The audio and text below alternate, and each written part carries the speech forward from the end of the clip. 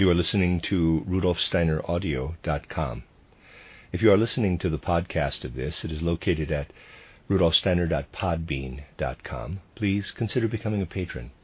As well, there are two publishing houses, SteinerBooks.org in America and RudolfSteinerPress.com in England, who are the sole publishers of Steiner into English and have given me permission to do these recordings. Please consider patronizing them as well. You are listening to RudolfSteinerAudio.com. This is a reading of a collected work by Rudolf Steiner, number 107, entitled Disease, Karma, and Healing, Spiritual Scientific Inquiries into the Nature of the Human Being. This is Lecture 8, given in Berlin on the 10th of November, 1908. Those of you who have been attending these branch lectures for several years may have noticed that their themes are not randomly chosen, but follow a certain sequence and progression. Even within the space of a single winter, the lectures always have a certain inner connection, even if this isn't immediately outwardly apparent. It will therefore be very important to take account of the various courses held here alongside the branch evenings themselves. The aim of the former is to bring members who have joined later up to date, as it were, on the stage we have reached with these branch lectures. Someone who joins us here will meet many things in branch lectures that cannot be easily understood without further explanation. But here I must mention something else that should increasingly be borne in mind in the various branches of our German section. Since a certain consecutive thread runs through the lectures, I am obliged to shape each one in a way that will inform the whole series. In a single branch lecture for more advanced members, it is impossible, therefore, to couch things in a way that is easily accessible to someone who has only been present for a short while. Of course, one could speak about the same theme in a more elementary way, but this would be inappropriate when seeking, as we do, to progressively develop our spiritual scientific life in the branch meetings. This is connected in turn with the fact that we should increasingly refrain, all the more so the further we progress, from publishing or reporting on the lectures I give in branch meetings, or even sharing them between branch groups. This should really be avoided. You see, increasingly it really does matter a great deal whether a lecture given in a branch on a Monday is followed the following Monday by the next consecutive lecture. Even if members of the audience do not immediately see how the latter follows the former, it is important. By passing such lectures around, no account can be taken of the context involved. In some circumstances, a subsequent lecture is read before a previous one, inevitably leading to misunderstandings and confusion. I mention this as an important aspect of our anthroposophical life. Even a parenthesis or greater or lesser accentuation of a word or phrase is connected with the whole developing trajectory of our branch life. And only if publication of the lectures is strictly monitored, so that basically nothing is published before I have checked it, can copying or publishing of lectures have a beneficial outcome. In a sense, this is also a kind of introduction to the forthcoming lectures to be given here in our branch. During the winter, an inner thread will run through the sequence of lectures. The preparatory material will culminate, especially in this winter's lectures, in a quite specific concluding focus. The lecture, given here a week ago, was a small beginning, and today's will be a kind of continuation. Not, though, in the sense of fiction installments in a magazine, in which the 38th installment picks up where the 37th left off. Instead, everything will be inwardly interrelated, even if the topics appear to be different, and the connection will lie in an eventual culmination in the final lectures. Today, therefore, in relation to these final lectures, I will already offer some brief comments on the nature of illness. And next Monday I will speak about the origin, historical significance, and meaning of the Ten Commandments. It might appear that there is no connection at all between these. You will find in the end, however, that there really is an inner connection between all these things, and that they are not presented as distinct and separate lectures, as might well be the case for a broader public. Today we will discuss the nature of illness, of diseases, from the point of view of spiritual science. People usually only concern themselves with disease, or at least with one or other forms of disease, when they fall ill in some way, and then they are mostly only interested in their recovery, in the fact of being cured. How they are cured is usually of very little interest to them, and it is even very agreeable to them not to have to concern themselves further with the nature of this recovery. Most of our contemporaries are happy to delegate the task of curing them to the people appointed to do so. In fact, a far more pervasive faith in authority holds sway in this field in our era than has ever held sway in the sphere of religion. Medical papacy, irrespective of what form it assumes in one place or another, has today become extremely prevalent and will go on taking stronger hold in the future. Lay people are not in the least at fault for this state of affairs and its future increase. You see, people don't give it any thought, don't concern themselves with such things, not at least until they have first-hand experience of it, suffer an acute illness, and need a cure. And for this reason, a great majority of the population looks on with complete indifference as the medical papacy assumes ever greater proportions, worming its way into the most diverse fields, for instance, intervening extensively in children's education, in school life, and staking a claim here to a certain form of therapy. People do not worry about the deeper underlying factors at work here. They stand by and watch as public ordinances are given some kind of legislative form. They have no real wish to gain insight into such things. By contrast, there will always be those who, finding themselves in difficulty and discovering that ordinary materialistic medicine, whose foundations they have no interest in, does not answer their needs, will seek help from practitioners who draw on an esoteric foundation. But still, they will be concerned only with whether or not they can be cured. They are blithely unconcerned as to whether all mainstream methods and knowledge are undermining and undercutting a deeper spiritually derived approach. Who worries if a public ordinance prohibits the practice of a method founded on esoteric insight, or even if the practitioner is locked up? People fail to consider all such things thoroughly enough, and only wake up to them in a particular case that affects them directly. The task of an authentic spiritual movement, though, is to waken awareness that the egotistic quest for a cure is insufficient, but that instead insight is needed into the deeper foundations of these things and the dissemination of such insight.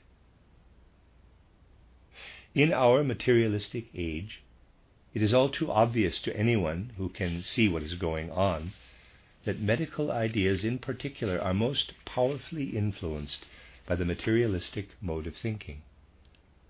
But to chase after a catch-all phrase, lauding one method or another, and merely criticizing what is based on scientific foundations, and is in many respects useful, but is nevertheless dressed up in materialistic theories, will be just as mistaken as, on the other hand, to subsume everything under, quote, psychic healing, close quote, and all such one-sided approaches. Above all, modern humanity must increasingly realize that the human being is a complex entity, and that everything relating to us is informed by such complexity. If a scientific discipline maintains that we consist only of the physical body, it will be unable to engage in any salutary way with aspects of human health or disease. You see, health and illness relate to the whole human being, and not just to the part of him that is the physical body.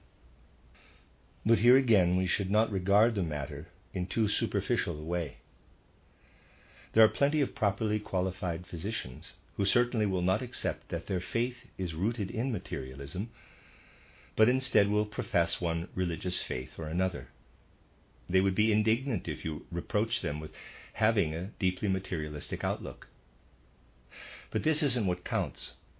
What somebody says and his convictions have no significance at all. That's his personal affair. In actual practice, what counts is that one can apply realities that are not just present in the sensory world, but infuse and permeate the world of spirit, and can make practical use of them. However pious a doctor may be, and however many ideas he may have about some kind of world of spirit, if his medical practice is based on rules founded entirely on our materialistic worldview, and if he tries to cure, therefore, in a way that only acknowledges the body, he is still a materialist, however theoretically spiritual his outlook. What someone says or believes does not count compared to his ability to bring the powers underlying the visible sense world into living movement. It is likewise of little purpose to disseminate an anthroposophical doctrine of fourfold human nature, prattling on about physical body, ether body, astral body, and I, even if we can in some way define and describe these things. That too is not the important thing. Instead, we need to understand increasingly the living interplay of these levels of the human being, to understand how physical body, ether body, astral body, and capital I are involved in human health and disease, and what acts in reciprocal connection with these aspects. For instance, if we never take account of what spiritual science can tell us about the nature of the fourth level of the human being, the I, however much anatomy and physiology we study, we will never gain insight into the nature of blood. It's simply impossible. And for this reason, we will never, in a million years, be able to say anything significant or useful about diseases connected with the blood and its nature. The blood is the expression of our I nature. There is actually a great deal of truth in the old saying which Goethe includes in his Faust that, quote, blood is a very special fluid, close quote. Modern scientists have no inkling that their research should attend to our physical blood in a quite different way from other aspects of human physical corporeality, which are the expression of something quite different again. Our glands are the expression, the physical counterpart, of the etheric body. And we have to regard what constitutes such a gland, whether liver or pancreas, say, as something quite different from what we find in the blood, as the expression of a much higher level of the human being, the I. And research methods must take due account of this, showing us how we should approach these things.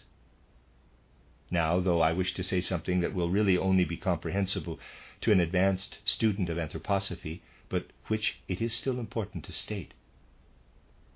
To materialistically minded academics of today, it seems quite evident that if one makes an incision in the body, the blood that flows from this can be studied by all the available means. So they describe it. This is blood, roughly as one would describe any other substance, an acid or such like, according to chemical research methods that govern modern procedures.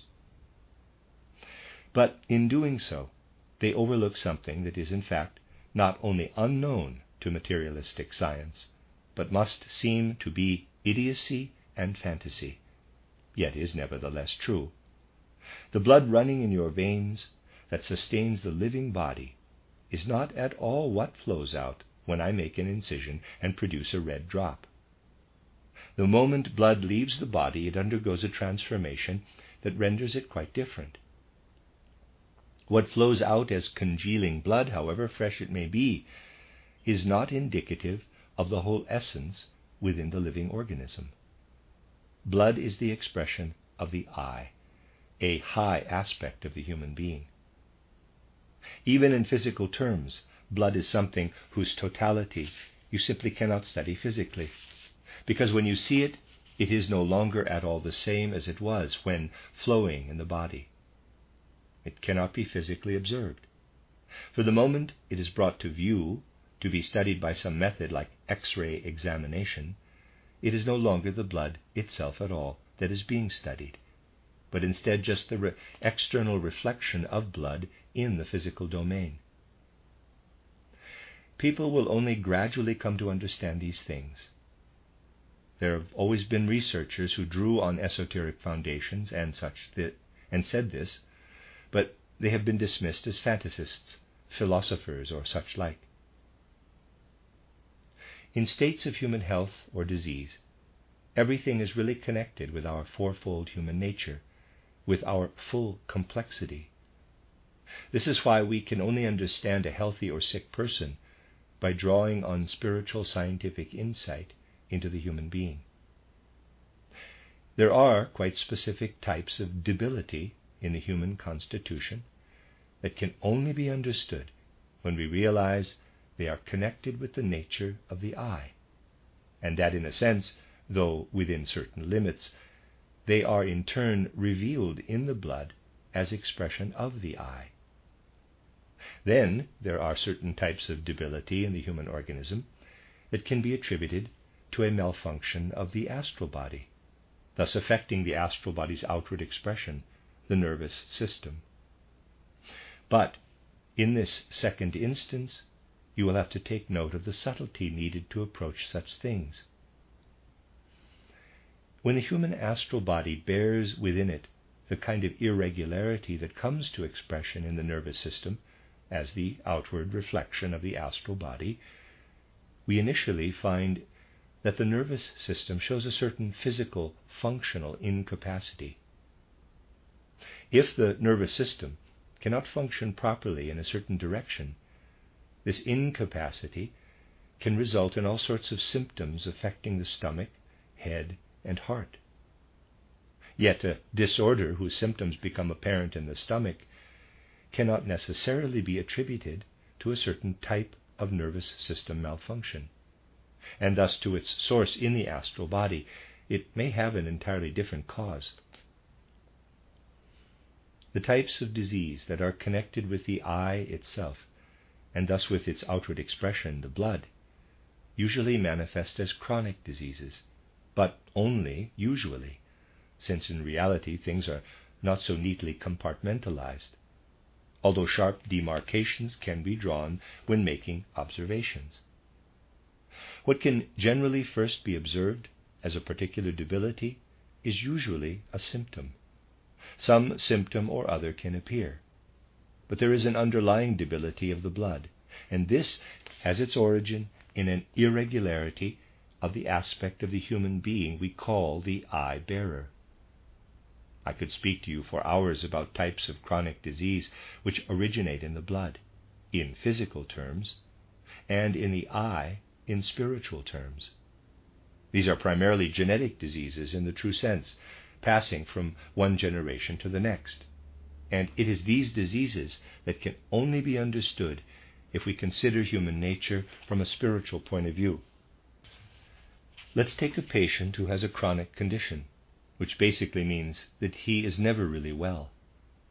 He suffers sometimes from one thing, sometimes from another, from one illness or another.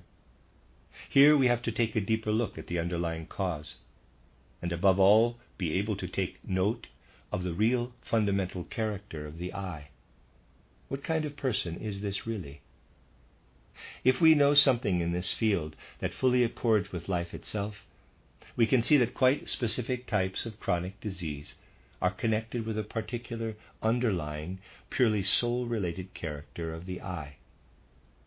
Certain chronic diseases will never appear in someone whose character is informed by gravity and dignity, but they will in a person disposed to whistle and sing.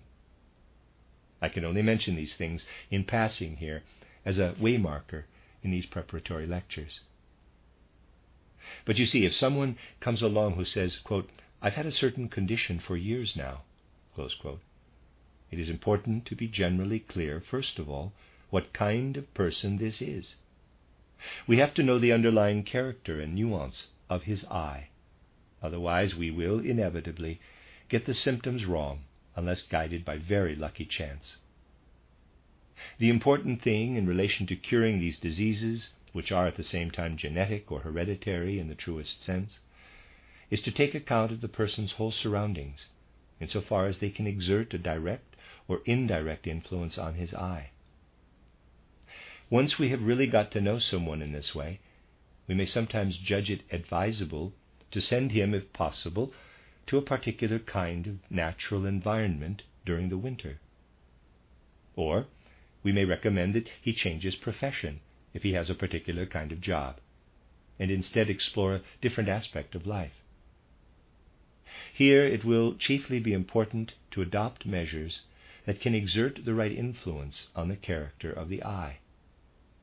Someone who wishes to cure patients must have broad life experience, so that he can enter into another's nature and recommend such things as a change of profession in order to effect a cure. The emphasis must be on what a person's nature requires. In this domain, in particular, any chance of a cure may perhaps fail sometimes, because such measures cannot be carried out. But in many cases, such measures can be adopted once we know what they are. A great deal can be achieved for some people, for instance, if they live in a mountainous region rather than at sea level. These are things relating to diseases that outwardly manifest as chronic diseases and are physically connected with the blood and spiritually with the nature of the eye. We now come to diseases which in spiritual terms are primarily rooted in irregularities of the astral body and manifest in certain incapacities of the nervous system in one or another direction.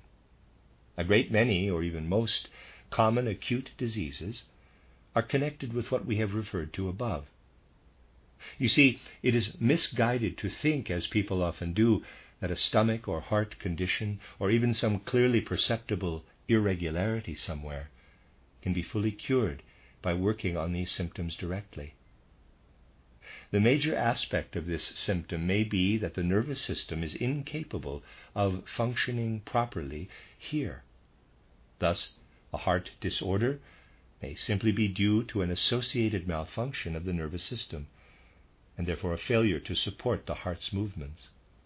Here it is quite unnecessary to maltreat the heart, or in another instance the stomach, for basically nothing is directly wrong with them.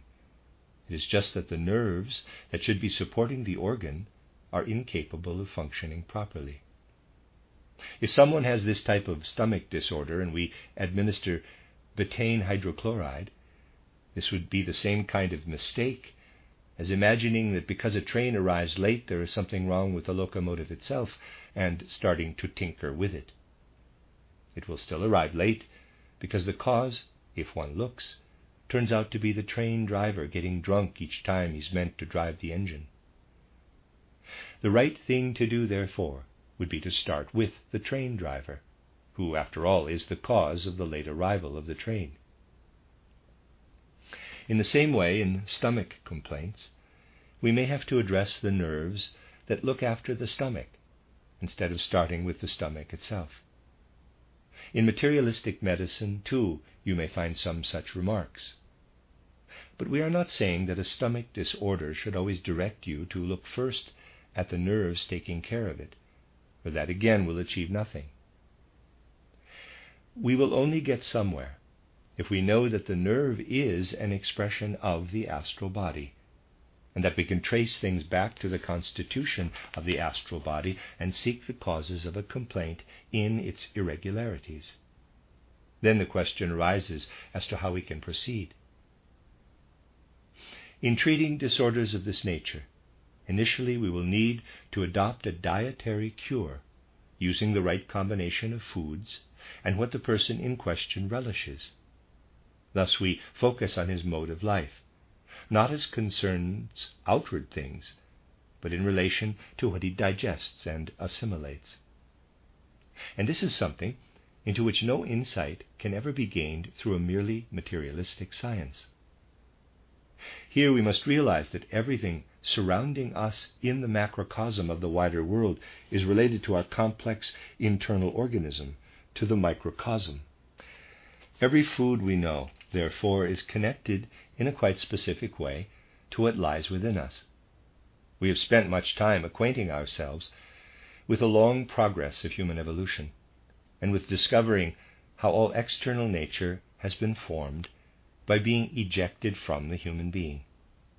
In diverse studies we have repeatedly returned to the time of ancient Saturn, finding that nothing existed there apart from the human being himself, and that in a sense the human being, human evolution, secreted the other kingdoms of nature, the plant and animal realms, and so forth. In the course of this evolution, the formation of our organs corresponded entirely with what they expelled. As the mineral realm was expelled, quite specific internal organs arose. The heart could not have formed if certain plants, minerals, and mineral capacities had not developed outwardly over the course of time. What developed in the external world has a particular relationship with what formed within us.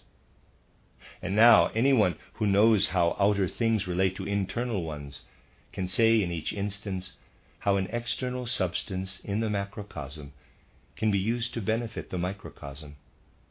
Otherwise we can experience, in a sense, how what we stuff ourselves with really isn't suitable for us. We must therefore seek in spiritual science for the real foundations governing our judgment. When someone falls ill, and his diet is then guided by purely empirical laws derived from statistics or chemistry, this will always be a superficial approach. We need a quite different rationale. Here, therefore, we see how spiritual insight has to stream and shine through everything connected with human health and disease. Then there are certain diseases which can assume either more chronic or more acute forms, but which are connected with the human ether body, and therefore manifest in human glands. These diseases usually have nothing at all to do with hereditary transmission, but instead are very much connected with a particular nation, race, or people. In relation to diseases rooted in the ether body, therefore, which manifest as glandular diseases, we must always consider whether the patient is, say, Russian, Italian, Norwegian, or French. These diseases are connected with national character and therefore manifest in very different ways. In the medical field, the following major error is made. For instance, throughout Europe, a very erroneous view of Tabes or locomotor ataxia has become established. Tabes is, readers aside, Tabes is spelled T-A-B-E, T-A-B-E-S, possibly Tabes, I don't know, Tabes, end of readers aside. While it is assessed correctly for the population of Western Europe, this is quite wrong as far as Eastern Europeans are concerned, since it has a different origin there. Today these things vary very greatly. Let me read that again. Today these things vary very greatly. So now you will understand that this requires fairly careful attention as regards the particular mix of a population. We can only form any kind of judgment here if we learn to make distinctions about inner human nature. Today these diseases are treated in a merely external way, lumped together with the acute diseases, whereas in reality they belong to a quite different domain. We must be aware of one thing especially, that those human organs which are subject to the influence of the ether body, and which can become diseased due to irregularities of the ether body, have very specific reciprocal relationships. Thus, for instance, there is a very specific relationship between a person's brain and heart. And we can express this in a more pictorial way by saying that this mutual relationship between brain and heart corresponds to the relationship between sun and moon, with the heart corresponding to the sun here and the brain to the moon. And so here we must be clear that if, say, a disease of the heart arises, it will, insofar as it is rooted in the etheric body, inevitably work back upon the brain, just as a solar phenomenon, such as an eclipse, must affect the moon. It really amounts to the same thing, since there is direct connection here. In esoteric medicine, these connections are also indicated by using the heavenly bodies as pictures relating to the constellation of diverse human organs, the heart as sun, brain as moon, spleen as Saturn, liver as Jupiter, gallbladder as Mars, kidneys as Venus, and lungs as Mercury. If you study the mutual relationships of the constellations, you gain a picture of the mutual relationships between human organs insofar as these involve the ether body. It is impossible for the gallbladder to become diseased, a condition which must therefore be traced spiritually to the ether body, without this having concomitant effects on some kind on the organs named above. If we see the gallbladder in terms of Mars, then it acts in the same way as Mars does within our planetary system. In the case of a disease involving the etheric body, we have to know how the organs are interrelated. And yet such diseases are primarily those which we should treat with specific medicines. And this shows us that we should avoid all one-sided views in the esoteric domain.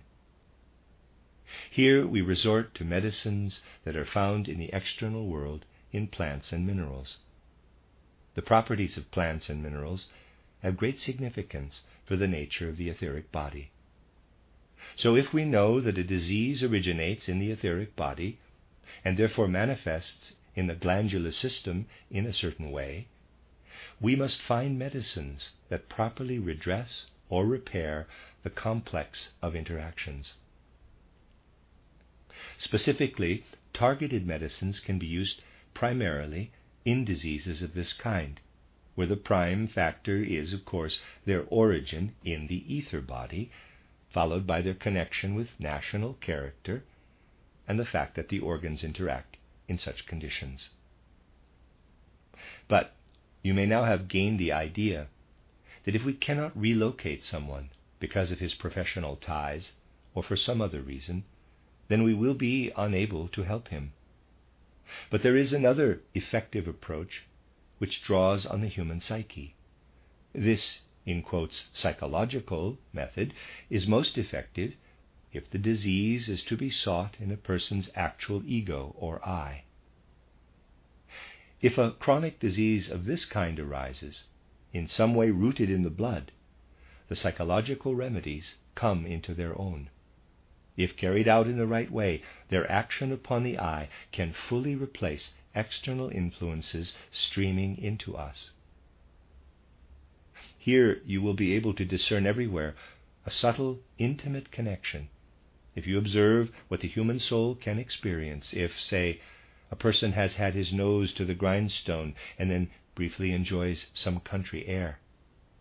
The feelings of joy that lift the soul are something we can call a psychological method in the broadest sense. But if a physician practices the right methodology, his personal influence can gradually replace this. Psychological methods are most justified in such conditions. We cannot ignore them if only because most illnesses originate in an irregularity of the human I. We now come to the diseases that arise due to irregularities of the astral body. Here, although we can still use solely psychological methods, they have much less value and will therefore be used less often in treatment. Instead, we use dietetic healing methods. Only in the third type of diseases, as we have called them, is it really justified to support the healing process with external medicines. If we observe the complexity of the human being, healing too must be seen in a holistic and not a one-sided way. The last category of diseases are, in quotes, diseases proper, those that originate in and relate to the physical body. These are the true infectious diseases. This is an important subject which we will return to in more detail in one of the subsequent lectures after considering the true origin of the Ten Commandments. As you will see, these things are certainly connected. Today I can only indicate that this fourth type of disease exists, and that in discerning its deep foundations, we require knowledge of the whole of nature, with which the human physical body is connected. The physical is not what underlies this, but really, once more, and even more so, the realm of spirit. Even having considered this form of illness, we will not yet have exhausted all major types of disease. We will see that human karma also plays into it as a fifth aspect that we have to include. Gradually, therefore, we will see how the 5 different forms of human disease reveal something of their nature as disorders originating in the domain of the eye, astral body, etheric body, physical body, and what we can regard as karmically determined aspects of disease. The whole modern medical outlook will only lead to something salutary when it is imbued with insight into the higher aspects of human nature. Until then, we will not have a school of medicine that can really engage with what is needed. Although these things, like many of our esoteric insights, must be brought into a form appropriate for the modern world, you should remember that they are, in a sense, an ancient form of wisdom.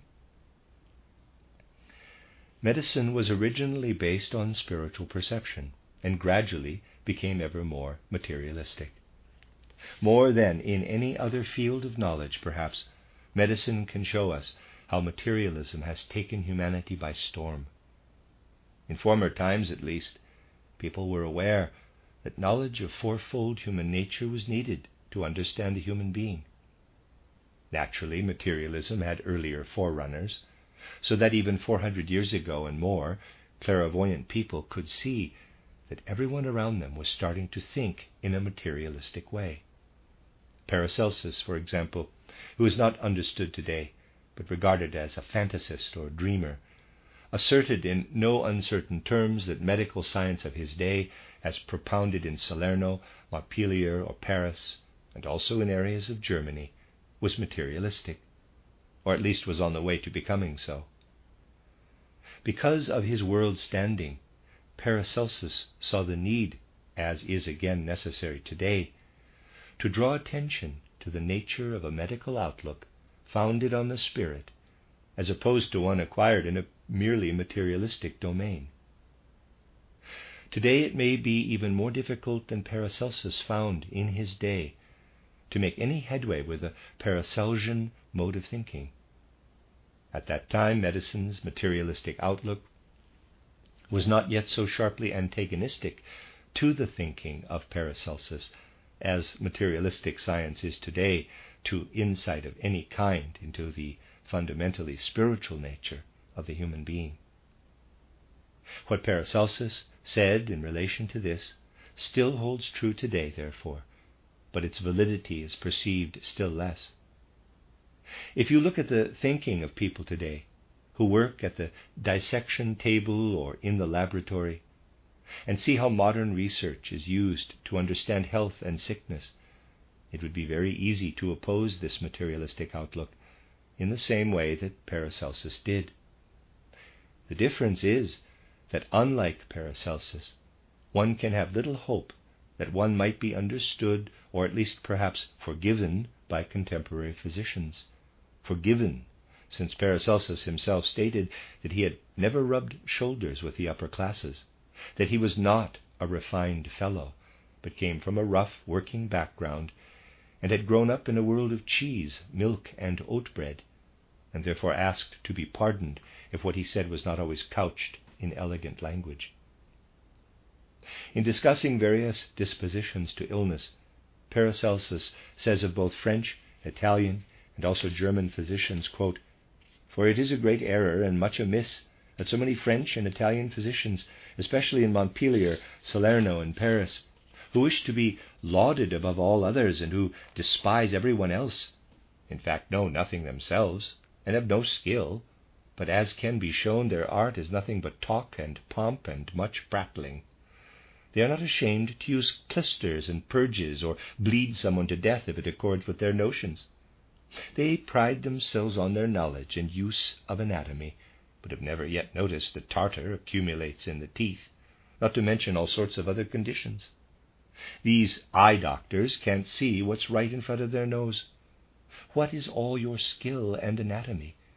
It's as much use as codswallop, and your eyes are too few to see what's staring you in the face. The German cuckoo doctors are no better, thieves and young idiots, who, when they've seen everything, know less than before. So they're drowning in muck and cadavers, and then it's funeral time to poor wash rags. Folk remedies would serve them much better." Close quote. The end of Lecture 8.